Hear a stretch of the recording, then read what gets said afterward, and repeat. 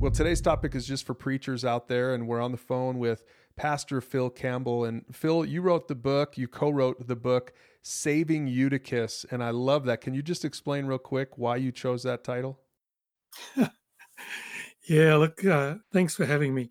The title's a bit of fun, really. It's just picking up on the story of Eutychus, who's in Acts 20, verses 7 to 9. The Apostle Paul is preaching late into the night, and Eutychus dozes off on a window ledge and falls to his death. And the good thing is the Apostle Paul can help him out at that point and raise him from the dead.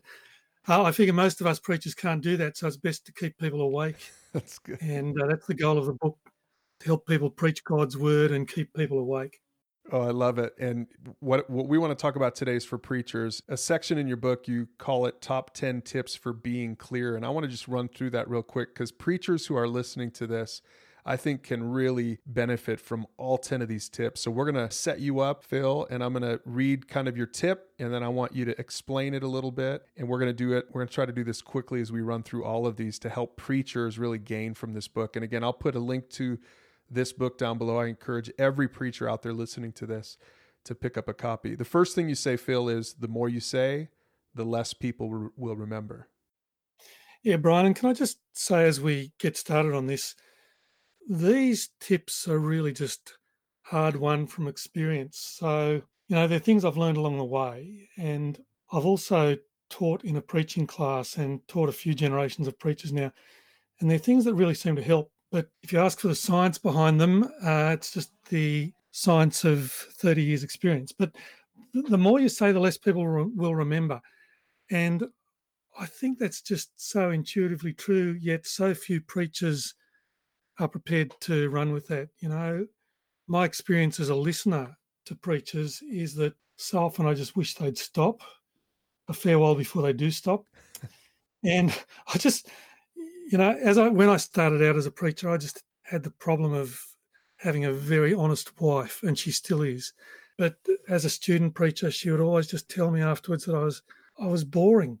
And I figured at least the first thing I could fix, if I was destined to be boring, at least I didn't have to be long and boring. So I figured out, say less, crystallize it, and say it, and, be done. I love what you say in the book. Say less, please. Stop before someone dies. And that's pretty much it. And one of the big things from the book that's been contentious, and I've got to say, especially with you American guys, is I do say that, how long should you preach? And I say the answer for me is around 23 minutes, because I figure that's how long people are happy to listen to me. I wasn't saying that everyone in the world should only preach for 23 minutes, because a lot of people are a lot better at it than me, There are some people I'm happy to listen to for 30 or 40 minutes. It's just that I'm not one of those guys. And I think most of the people I've taught over the years, they're not that guy either, and they just need to realize that. Yeah, and I love you say in this section, stop thinking you're Tim Keller. That's really good advice for every preacher. I mean, we'd all love to be, but not many of us are. Your second tip is make the big idea shape everything you say. And our teaching team really loves this because we work hard at this point. Yeah, and it's a great point. And of course, there's nothing new in that. Haddon Robinson said that years ago, but the thing that I realized was I had trouble with the how to put that into practice. And I think others do too, in that you can be convinced that you're sticking to the big idea, but you're really not. And then some other idea comes into your head and you just chase it, and you're chasing down rabbit holes all the time. And that just loses people. And you're not really being honest about letting the big idea shape everything you do. And I guess the trick is, look, when it comes to it, is editing your thoughts. If you're working from a script, editing your script, and just brutally being prepared to take out anything that doesn't go with the big idea. This is the point where I think I used the quote of the American presidential speechwriter who was asked how he writes great speeches. And he says, well, first he writes a speech, then he takes out everything that ain't great. Yeah, that's good. And what that made me think about was Abraham Lincoln, his Gettysburg Address, was Mm. 3.5 minutes. So brief. The I Had a Dream speech, so brief. Yep. Yeah, that's good. And it's focused on a main point, a big idea. And really it kind of leads into your third tip, and it's to choose the shortest, most ordinary words you can. And I think to me that these next few tips go along with tip number 2, that keep the main idea the main idea. You're trying to not compete with the main idea, not make this more complex than it needs to be. That's exactly right. And look, preachers are very prone to using jargon, using theological jargon. And I'm passionate about trying to avoid that too, because particularly at our church, we want to be a church where ordinary people can come in and understand exactly what you're talking about. But it's actually more than that. This point isn't just about avoiding jargon. It's about the fact that I'm committed to wanting to sound as natural as we can when we speak to people from up front. And natural language just gravitates towards the shortest, easiest word to say, the shortest number of syllables to pack an idea. And so, I can't think of any good reason to use the word utilise when you could just say use. Everyone knows what utilise means, but it just has a little bit of a pretentious sound to it, and it takes more syllables. It interrupts the communication process somehow when you're trying to just keep it as clear as you can. Yeah, and the gospel is for ordinary people. Jesus chose ordinary fishermen to follow him, and I think we should try to be as ordinary as we can, I think, as we communicate the gospel. Well, I absolutely agree with that. And, it's interesting. I ran a little seminar in Japan for pastors there based on the book. And they've got a long tradition that when you're a preacher, you've got to adopt the very formal style of language. So Japan has 2 very distinct modes of language. I guess we all do. But for the young guys there I was talking to, this was, to them, it just made so much sense. Culturally, it wasn't quite appropriate for them, but they just realised that the area of people's lives they wanted to speak into, they needed to be speaking friend to friend and just using shorter, less formal language. Yeah, and that leads to shorter sentences, not just shorter words, but shorter sentences, and that's your 4th tip. Yes, it is. And I think the way this works, and I guess we know intuitively that it does work, but the way it works is you don't process an idea till you get the sentence. And so if you leave people hanging and wander with your sentence, they can't take it in and start to chew on it and process it and be ready for the next bit. So shorter sentences work. Also, just so one of the things, and again, this is a little bit contentious too, but in the book, I really encourage people to script their sermon, but in natural spoken language. So I think the beauty of scripting a sermon pretty closely is you can decide exactly what you want to say and how you want to say it. But the problem that people run into when they do that is they write essays. They don't write in natural speaking rhythms. So often we'll speak in clauses, not full sentences. And I'll script that. Typically, we will, if we're writing essays, we'll write long sentences, and you'll just find you can't get it out when you try to say it. So the point has a couple of benefits. When you're scripting, it just is easy to speak back in a way that's natural, but also it's much easier for people to grab the idea and process it if you keep it short. And I suggest having a look at your sentence lengths and trying to average it around 17 words per sentence, which is a statistic I get out of the Reader's Digest magazine, where their writer's guide, their contributor's guide was to keep it to about that average sentence length because it's easy to comprehend. Yeah, and you say in point 5 in your 5th tip, again, in the same vein, you say, forget everything your English teacher taught you. Now, I have to say, when I read number 5, I had just read number 4. I had an English teacher in high school who taught me this. He said, use shorter sentences. So I shouldn't forget that, right? Because this was your 4th tip. Well, no, don't forget that, because I might be just a little bit older than you, because my English teacher, it wasn't so much about sentence length, but there were all these rules about not starting sentences with conjunctions. Right. So don't start a sentence with but or and, or and don't use contractions. Don't say can't or don't or won't. But But they're exactly the things that make natural speech natural. Right. And you might like to start a sentence with an and.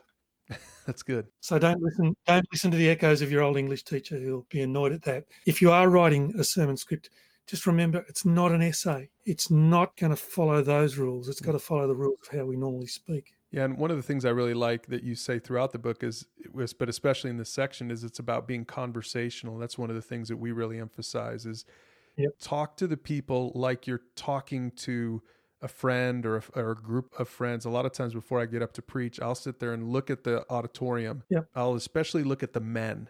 And I want to watch the men as they worship. And usually they've got their hands in their pockets. I can tell the ones that don't really want to be there. And that's the guy I want to speak to. And so being conversational and being informal, using short, understandable, ordinary words, all of that stuff is going to grab that guy. And look, I really resonate with that. I think in my mind, I'm always trying to pitch church at what would have been good for my dad. He passed away a few years back. He was a farmer. He was a bit of he was a church attending guy, but it was only in his later years that I think he really came to a real faith. But so many times my mum would drag him off to church and the sermon would be so long and so abstract and songs that were hard to sing and it would run over time and we'd come home and he'd get so angry with my mum because, well, it wasn't her fault that church went long, but, and it didn't make sense. So I guess that's the sort of guy you're talking about. Right. And that's the sort of guy I really want to speak to when I speak. Because those are the guys that are going to need to be awakened by the message. The people who are taking notes, they're going to listen to you. It's the bystanders. It's the guys who are not engaged. That's who we're trying to grab. And, the beautiful thing is it does happen. And I love it when it happens, when those guys do get engaged. One of our key guys at church now who leads a small group and is just a great guy. But he was a guy his wife dragged along, and at first he'd just make excuses to take the kids outside during the sermon, because he didn't want to be there. But then he started to realise it actually made sense and he could follow it, and his life's really turned around since those days. But I think it's just doing little things like this, speaking to people like that in the way they normally encounter in life makes a huge difference. Now, in your 6th point, you talk about repetition, and I love the point that you make that when you're reading a book, that you will go back and reread a difficult section until you're ready to move forward, but you can't do that in preaching. Yeah. So you've got to do it for the people who are listening. You've got to anticipate where the points are, where they might just need to hear it again, where they might have lagged behind, where if you're turning from one point to the next point and there's a bit of a change of topic and direction, their mind will still be just moving along that previous track, and you've got to take them gradually around turns like that. And look, this I think is, and I said when I was a student preacher, I really struggled not to be boring.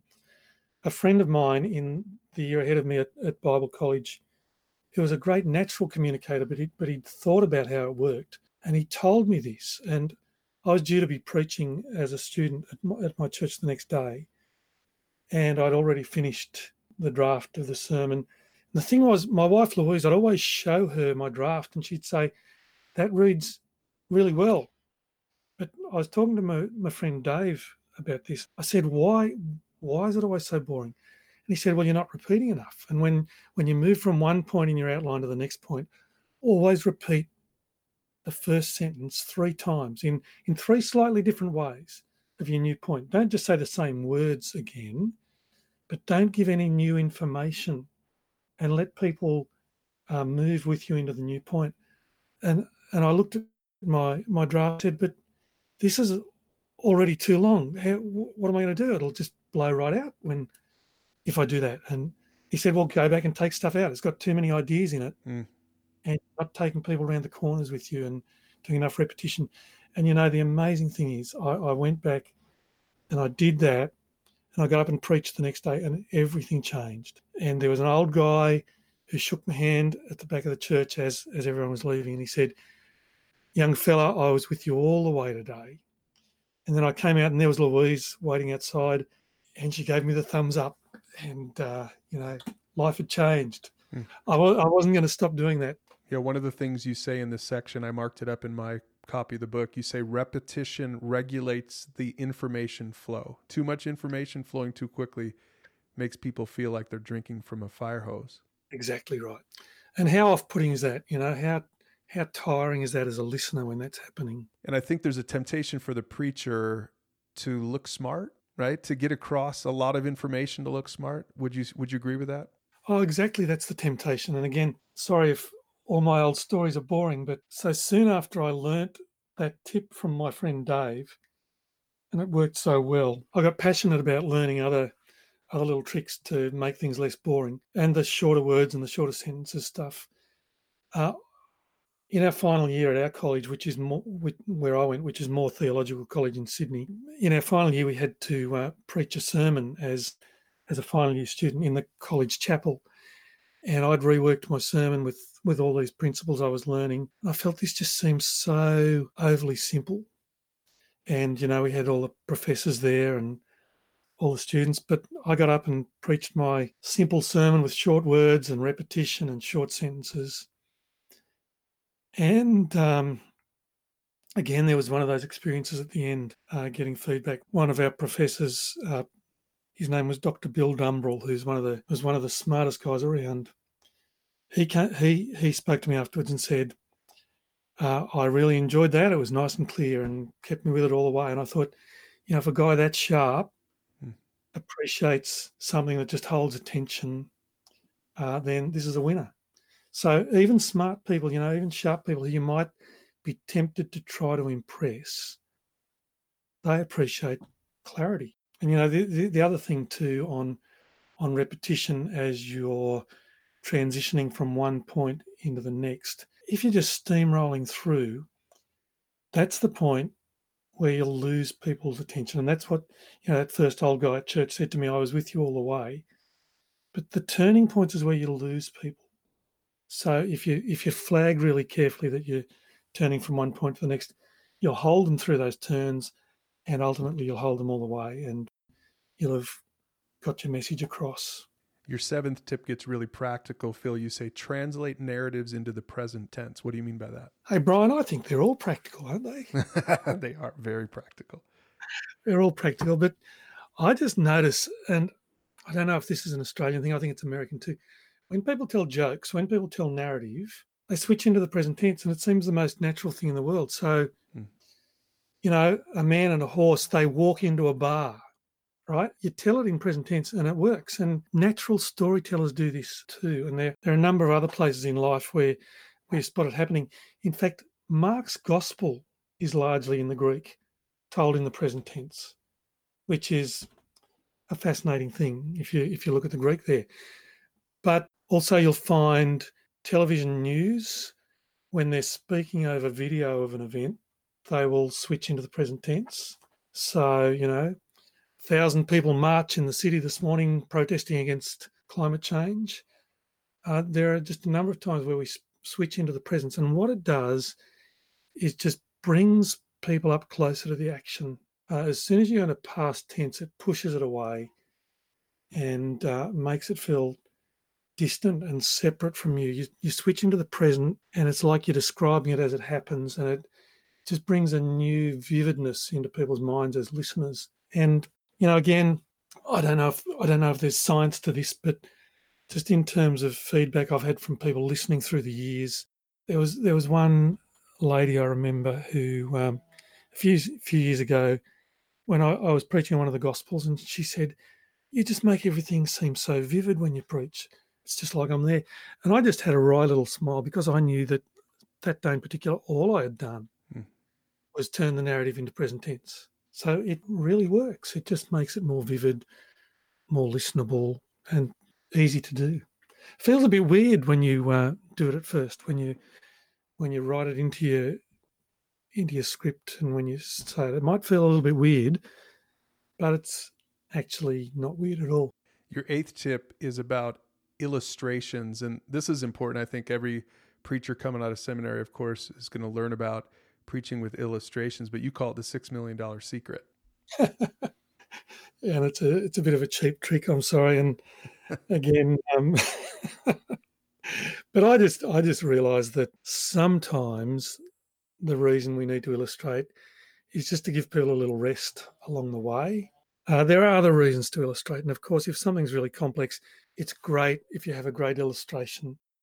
But the tip is the pot of gold in this one is, if you can't do that, because the big fear of young preachers is, well, what if I can't get a really good illustration? And it's really difficult when you're preparing if you feel you're stuck and you haven't got a good illustration.